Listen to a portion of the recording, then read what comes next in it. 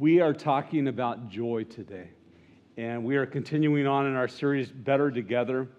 And I want to say David did a phenomenal job last week, and if you weren't here, you need to go and watch it online. If you're watching online and you didn't watch it, go and watch it. He talked about the either-or fallacy, how so many times in life we present something as either this or that.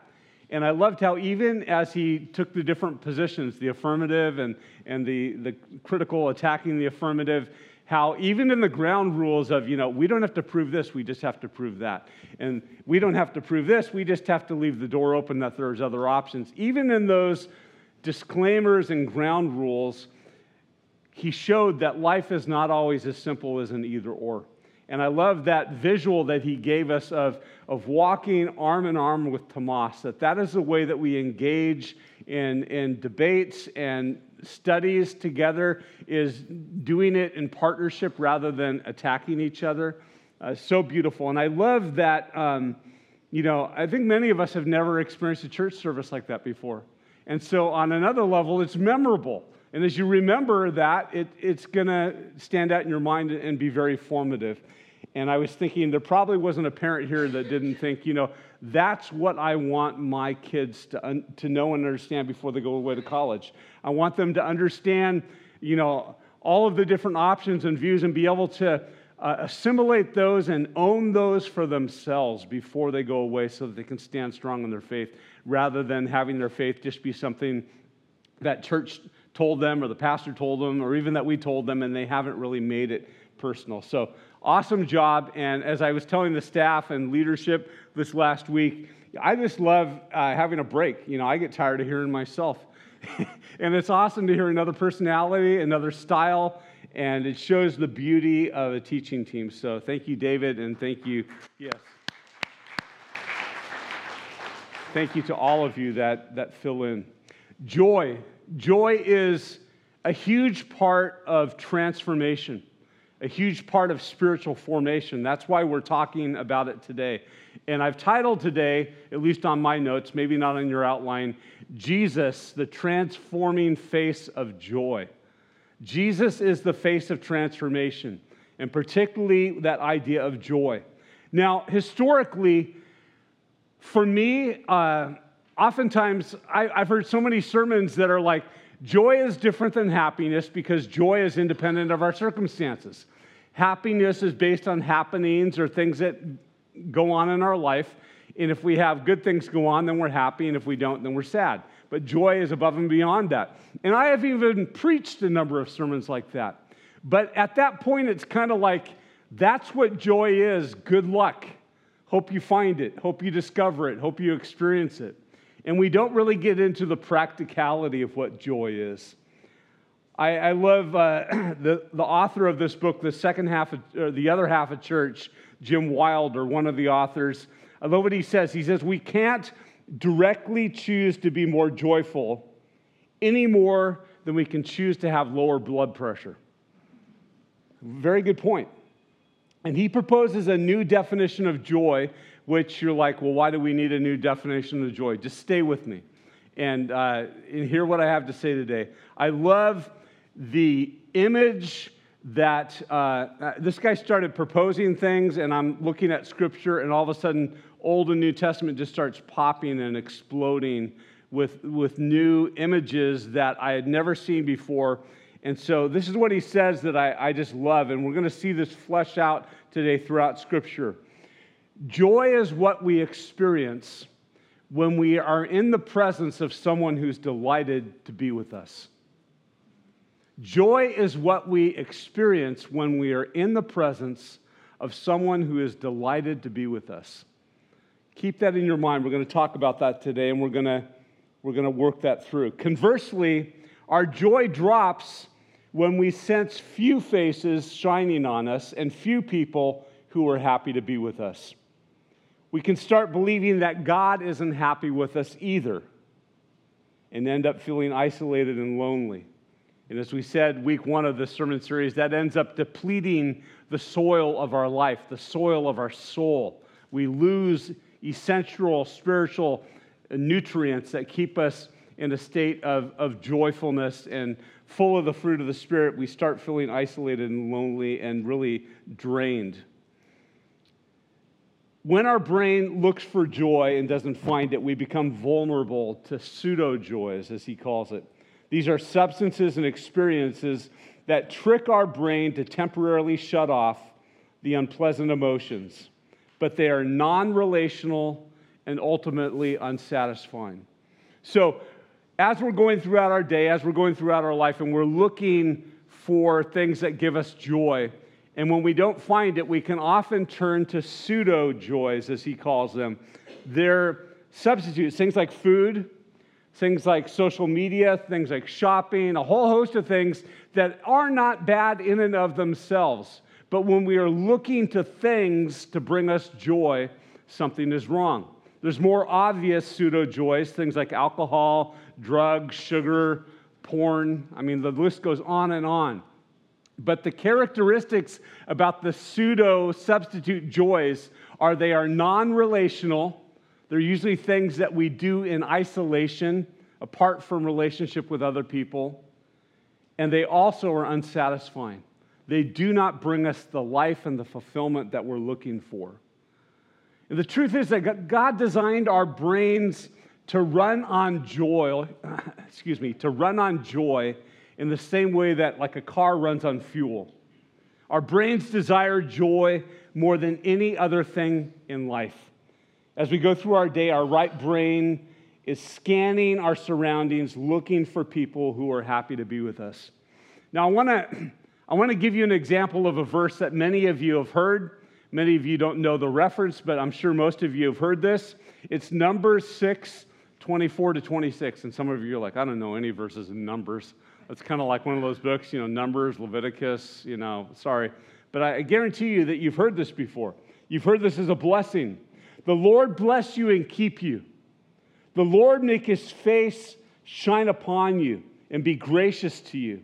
The Lord turn his face towards you and give you peace. God turning his face toward us and shining upon us, this author says, is the neurological definition of joy. You want to know what joy is on a physical, physiological, neurological level? It is God turning his gaze towards you and beaming upon you. That's an image that I would love to just be burned in your soul today as you leave. So many of us don't even consider that God would ever just beam joy when he's thinking about us.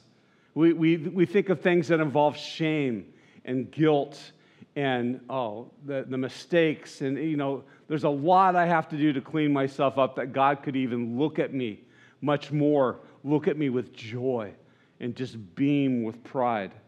But that's an image that I hope we burn in today.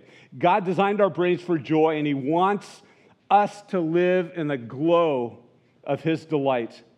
This blessing expresses a joy that can be paraphrased.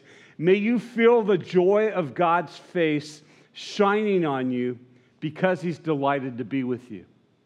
Now, some of you are like, okay, well, that's a cool definition, but really, you're going to lay that over Scripture and say, that's how we... Stay with me. I want you to hear some verses. God's face is connected with joy throughout the Bible, and yet many of us have missed it, myself included. Time and time again, when translating the word face from the original languages of the Bible in our English translations and other translations or other languages for that matter, face gets interpreted as presence. Because oftentimes the English seems kind of awkward to say God's face, we talk about God's presence. Many of you have heard, and you know very well, Psalm 16, verse 11. In your presence, meaning God, in your presence is fullness of joy. I think, wow, what an awesome thing. In God's presence is fullness of joy. Can't wait to get to heaven. Well, we live in his presence right now. He abides in us. He lives in us. So is that something that we can experience right now? Absolutely. The original Hebrew for this verse, though, renders it this way: abundance of joy with your face. In your presence is fullness of joy is literally abundance of joy with your face. I had done a study years ago and discovered how the Hebrew word for face and presence was the same.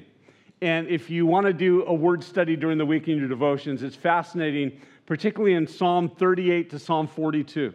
There's a progression there where David is in the dumps. He is downcast, he's discouraged, and he goes into God's presence, literally has a face-to-face with God, and comes away with his face, his countenance transformed. And I had seen that, but I had never connected that with joy. And that's what we're doing today. We're connecting that and understanding that in terms of joy. Psalm 89, verse 15, New International Version. Blessed are those who have learned to acclaim you, who walk in the light of your presence, Lord.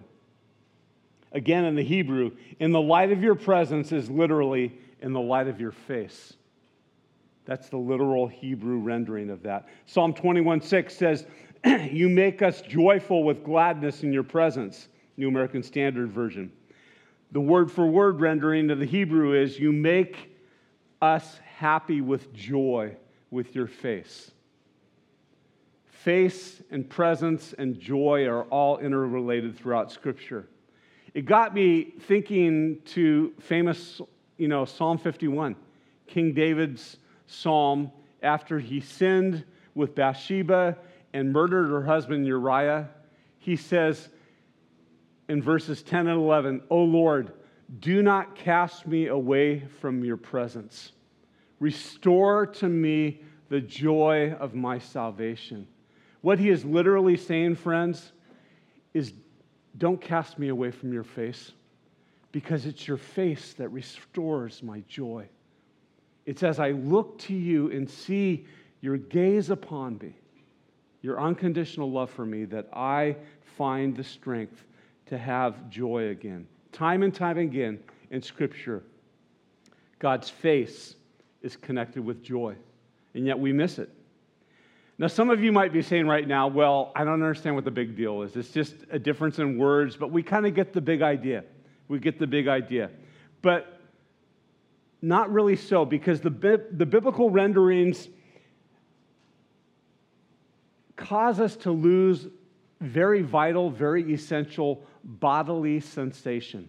Now, you've probably never heard about bodily sensation in church, but God wants us to experience things with all of our being. When Jesus was walking along and the blind men in the Gospels called out and said, Lord, have pity on us, heal us, it says that he felt compassion for them. The Greek word is splanchnizomai. It literally means a churning in your gut. He felt sick to his stomach. Their condition hurt him. It caused him to feel ill. And because he had compassion for them, splanchnizomai, he healed them. Time and time again in Scripture, God wants us to feel things in all of our being. And there's something about God's presence that we don't feel the same way as that image of God's face gazing and shining upon us, beaming upon us. It's a different, tangible, visceral kind of physical reality in our life. Brain science reveals that we look specifically to the faces of other people for joy, that fills up our emotional gas tank. The face is key. God designed our brains to seek joy through the eyes and the facial expressions of others, through people and being with people who are glad to be with us.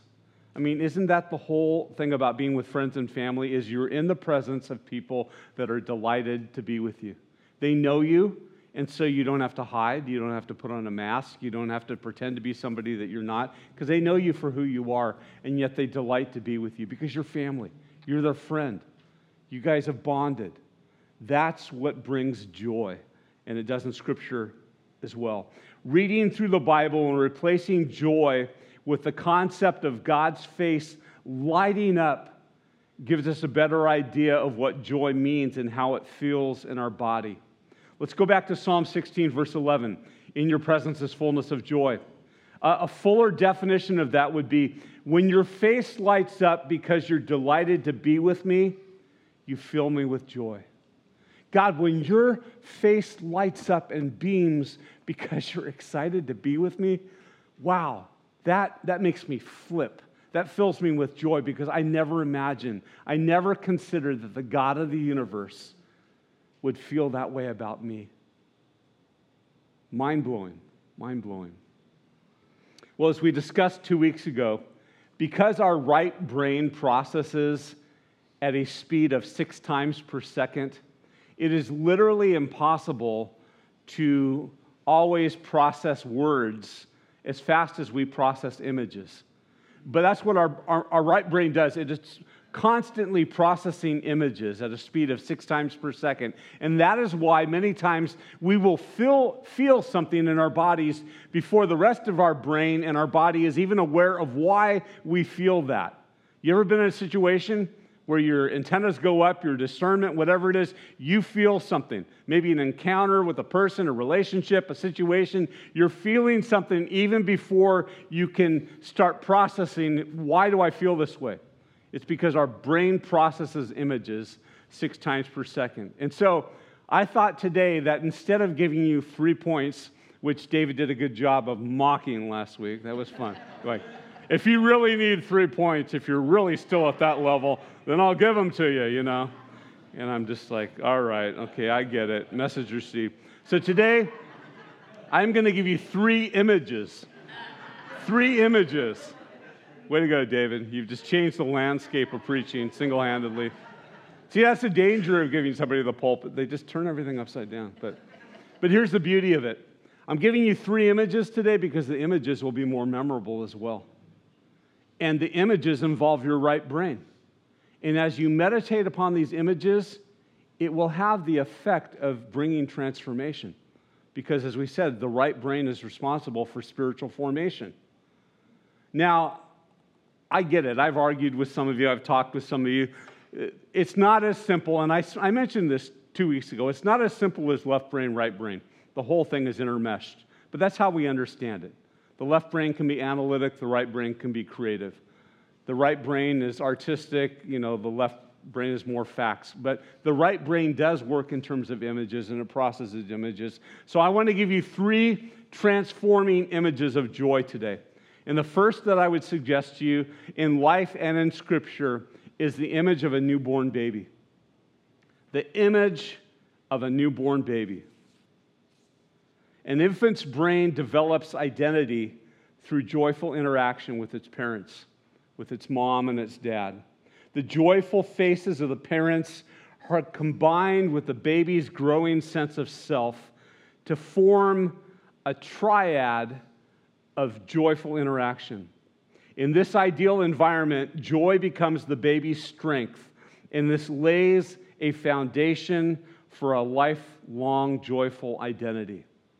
Now, there's a question I'm going to raise now, and I'm not even going to pursue it because it would be impossible to prove this.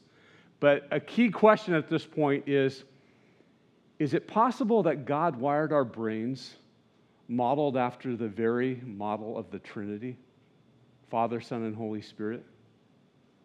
We've talked about this many times. In the beginning was the Word, and the Word was with God, as literally in the beginning was the Word, and the Word was toward God. Father, Son, and Holy Spirit were having a face-to-face. God did not create us because He was lonely and He needed relationships. God was fully content and perfect and complete in Himself, Father, Son, and Holy Spirit. There was a fellowship and a unity and a joy that they already had. And they invited us into that. We were not created to stimulate that. We were invited to be a part of that. Huge difference. But is it possible that our very brains are modeled after that triune relationship? Something to think about, something to chew on this week. Brittany was talking at staff meeting about a study and a video that shows a mom interacting with a baby and smiling and beaming and talking and doing things, and the baby is laughing and so engaged and following, and then the mom shuts down, and she's just like expressionless and just no words, but just staring at the baby. Within seconds, that baby is completely despondent and just worried and crying. And I mean, it's probably a kid that grew up to be really messed up and needed a lot of counseling.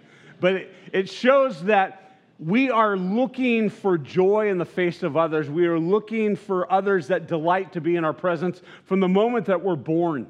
We go throughout life looking for experiences like that that bring us joy, and how huge that is, and how that begins even as an infant.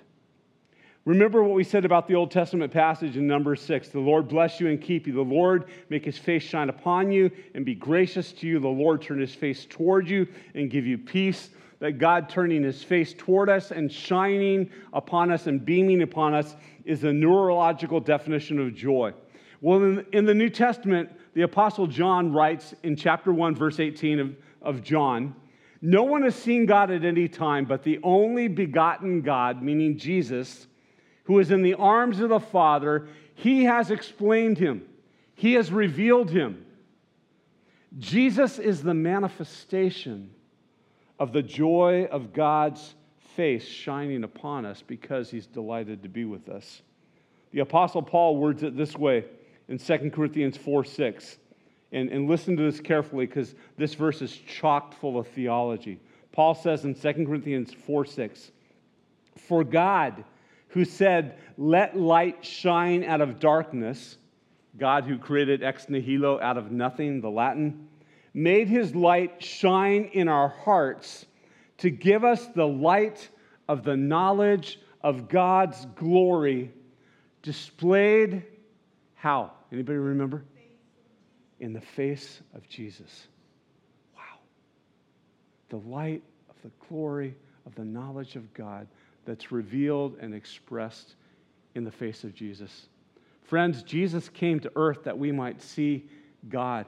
He came to reveal him, to explain him. And it's in his face, his life, his ministry, who he is, that we see a true picture of God. Is it any wonder that when the angel announced to the shepherd, the whole flock of shepherds in Luke chapter 2, do not be afraid, do not fear, for I bring you good news of an even greater joy that will be for all people. Here's the good news. The gospel means good news. And the good news is that as good as this news is, it's about an even greater joy. And this great joy is available and accessible for everyone. It doesn't matter what your background, it doesn't matter if you're a Jew or a Gentile. It doesn't matter if you're educated or uneducated. It doesn't matter if you're a sinner or if you feel like you got everything together like one of the Pharisees or the religious elite of the day. It's a good news of great joy for all people. I remember that when our kids were just infants, Denise and I would put them to bed early at night, and then sometime later, before we ourselves went to bed, we would oftentimes tiptoe and sneak into the room because every single one of them were super light sleepers. And we just would gaze upon them in the darkness. And I mean, if there was a video recording that, my face and Denise's face would have just been beaming. It literally lit up the room as we gazed with pride upon these little cherubs, these little angels that we adored, that we loved so much. That is an image of how God feels about each and every one of us. I never comprehended that and understood that till I was a parent. Like unconditional love, or, I knew it in my head, but I never knew it in my heart till I had kids. And I'm like, okay, now I get it. The way I feel about my daughters is the way God feels about me.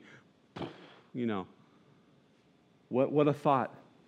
But that is the picture of how God feels about us. Imagine God, our Heavenly Father, doing that to each one of us. Joy permeates our entire body when we get that image. We get a physical, tangible sensation in our body from this image of our Heavenly Father's face beaming upon us. Not because we're perfect, not because we're righteous or good, but because He sees His Son Jesus in us. God made Him who knew no sin to be sin on our behalf, that we might be the righteousness of God through Him. And it's in the righteousness of Jesus that we come dressed to stand before the Father, and He calls us sons and daughters. An amazing thing. We were meant to sense the emotional signals of life in our flesh and in our bones. God designed us to feel the joy of His presence, the joy of His face. And that's really what brings joy.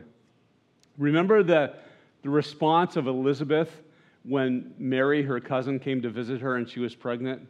What happened? John the Baptist leapt within Elizabeth at the very, like when Elizabeth heard Mary's greeting, it says that John leapt within her because he was in the presence of his Lord, his Master, God. And when you and I are in the presence of God, when we light up because of His face, of His glory, of being near to Him.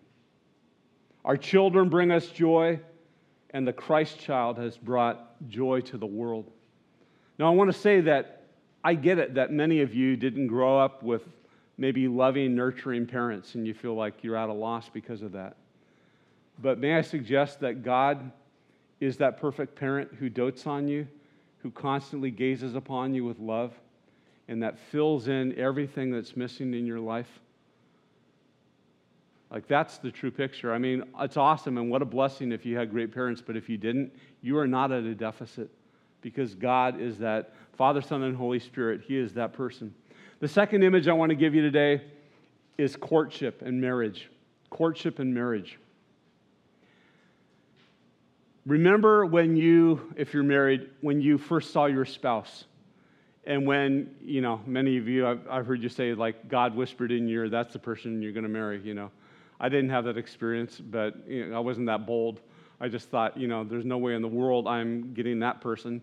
But when the first time that your eyes lock and you sense that they are delighted because of your presence and to be with you, and the development of that relationship, and the pinnacle moment, in my opinion, is when you're getting married and they're walking down the aisle, and as a groom, you're standing at the front of the church and you're looking down and you're destroyed because you're looking at your bride coming.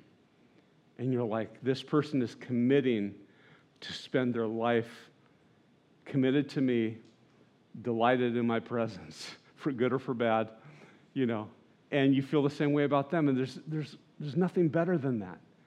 And again, not all of us have the best marriages, and so going beyond marriage on earth, we look forward to the marriage of the church and the Lamb of God. The bride, the church is the bride of Christ, and one day it says that God is returning for us. John chapter 14, in my Father's house are many rooms. If it were not so, I would have told you. And I go to prepare a place for you. And if I go to prepare a place for you, I will come again and receive you unto myself, that where I am, there you may be also. The tradition that you guys know so well, I've talked about it many times, when a groom would propose to his wife, he would go away and add on to his father's house. And it might take a month, 6 months, a year, 2 years. When it was completed, he would come back and he would claim his wife, and they would go and live together for forever. That's what Jesus is saying. And he says that right before he goes to the cross. I'm going to prepare a place for you. How? I'm going to die for your sins on the cross, that where I am, there you may be also.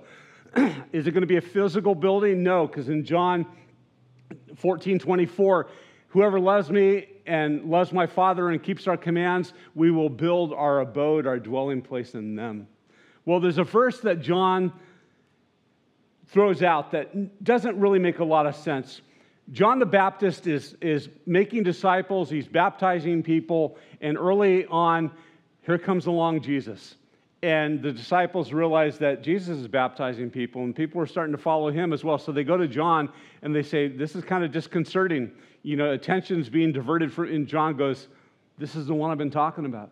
This is the Lamb of God who comes to take away the sin of the world. This is the one whose sandal I'm not even worthy to untie. He must increase, I must decrease.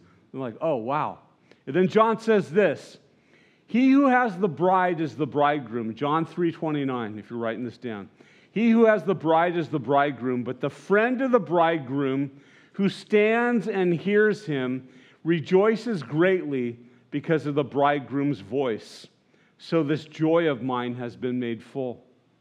There was a tradition that the friend of the bridegroom would just before the bridegroom was getting ready to come and claim his bride, would camp out at the bride's house and not only guard her and protect her, that nobody would think, oh, hey, I'm gonna have my way with this girl before she gets married or anything like that. He protected that bride, but he also stood guard at her house, because when the wedding party started coming with the groom, as the groom was returning from adding on to his father's house, he would see him at a distance and announce to everyone, he's coming. The marriage is about to happen. And John says, that's my role. He's here. The marriage is imminent. And I get to announce it. And so another thing that brings us joy is the fact that we have been pledged to the Lord. And we have given the Holy Spirit as a down payment of that pledge, a promise. And we await the day that he returns, which leads into the third image that I have for us, which is the second coming. The second coming, the return of Christ.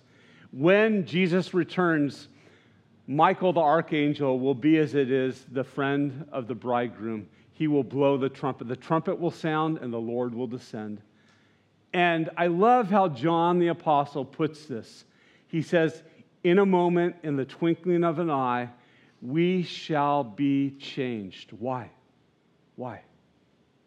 For we will see him just as he is. I was saying to the staff, there's two thoughts that I have that I can't prove, and someday I'll find out, and we'll all find out. Scripture says repeatedly, no one can see God and live. No one has beheld God at any time. Well, one reason I think is it would be like standing 10 feet away from the sun. It would be fried into a crisp, and we would cease to exist, because that's the brilliance and the glory of God's very essence and being. But I wonder if the other reason why no one can see God and why he doesn't allow it is because to see God in all of his fullness for who he is transforms us. And just like God didn't want Adam and Eve to eat of the tree of life in their sinful state and live forever in a sinful state, God doesn't want us to be transformed into an eternal state in a sinful condition. And so to see God in all of his fullness for who he is has a transforming effect. And that's the joy that we look forward to. Paul says in 2 Corinthians 3:18, we all with unveiled face, beholding, a better word is reflecting, as in a mirror, the glory of the Lord, are being transformed into the same image, the same likeness, from glory to glory, just as from the Lord. It's not that we're beholding God's glory as much as we are reflecting the glory that we see in his face in our own lives as we are transformed. In 1 John 3:2, we know that when he appears, we will be like him because we will see him just as he is. I want to draw this to a conclusion, and there's a lot of things I want to convey here, so there's a lot of notes here if you really want to dig in. If not, you can study it in the study guide this week that goes out, and if you're not getting the study guide, let me know. I can send it to you. Here's a quote from one of the authors of this book that I've mentioned. He says, when we're the sparkle in someone's eyes, their face lights up with a smile when they see us. We feel joy. From the moment that we're born, joy shapes the chemistry, structure, and growth of our brain. Joy lays the foundation for how well we handle relationships, emotions, pain, and pleasure throughout our lifetime. Joy creates an identity that is stable and consistent over time. Joy gives us the freedom to share our hearts with God and with others. Expressing our joyful identity creates space for others to belong. Joy gives us the freedom to live without masks, because in spite of our weaknesses, we know that we are loved. Therefore, we're not afraid of our vulnerabilities. We're not afraid of exposure. Joy gives us the freedom to live from the heart Jesus gave us. And we do this, and as we do this, we discover the increasing delight of becoming the people that God designed us to be. That is joy. As we wrap things up today, I want to make this very clear. Joy does not remove pain and suffering from your life. Joy does not remove it, but it mixes with it. And I want you to catch this because this is so beautiful. It mixes with it, and it gives us the strength to endure it. Joy helps us to regulate our emotions and endure suffering. And Jesus is a great example of this. He refused to relinquish joy in the midst of suffering on the cross. Hebrews 12:2 tells us about that. Fixing our eyes upon Jesus, the author and perfecter of our faith, who for the joy set before him endured the cross. What was the joy set before him? Well, one thing, as we've said many times, was knowing that he was redeeming us, restoring us back into relationship with the Father. I think the other thing was that he was shedding his humanity and going back to enjoying perfect unity and fellowship with God the Father and God the Holy Spirit. That was part of the joy that he was looking forward to as well. But joy helps us regulate the pain. Because joy is relational, joy and suffering means that God and our community are glad to be with us in our distress. They don't allow us to suffer alone. And friends, if there's ever a picture of the church, that's the church. That we don't allow people to suffer alone. That we come alongside of them and we carry the burden. If I lose my job, it's not a joyful occasion. I'm going to feel some combination of sadness and fear and anger. However, when I experience these unpleasant emotions and can simultaneously feel that God is with me, I have essentially added joy to the mix. If I have close friends who are happy to be with me in my loss, my joy magnifies even more. Now I'm feeling sad and joyful, fearful and joyful, angry and joyful. Joy doesn't replace the unpleasant emotions. Instead, it combines with my emotions to keep me relationally connected in distress. Friends, relational connection with God and connection with others is what brings joy. There's an action step that I want to give you for this week before we wrap this up. It's real quick. I want you to think of a memory, the author suggests this. Think of a memory that makes you feel both grateful and connected to God in that moment. Think of times in your life for which you are very grateful, and at that moment you felt connected with God. And then you're to give that memory a title or a name. Start a list of grateful memories with the goal of having at least 10. And use this list to go into 5 to 10 minutes every day of nonverbal reflection or meditation just upon that memory. For me, one of the memories is Hume Lake and all of the things that God did in my life through the years. And as I think about that, it brings me joy.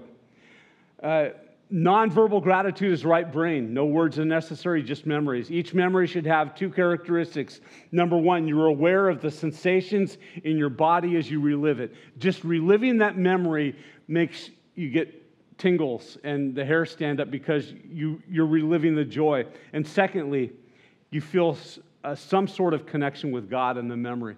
Those memories have to do with God's goodness, have to do with His work in your life. These 2 characteristics assure that our right brain stays involved in the process, the practice, which is important since building joy is a right brain dominant exercise. I want to leave you with these scriptures as we go into communion today. Jesus said in John 15:11, "These things I have spoken to you, that my joy may be in you and that your joy may be made full."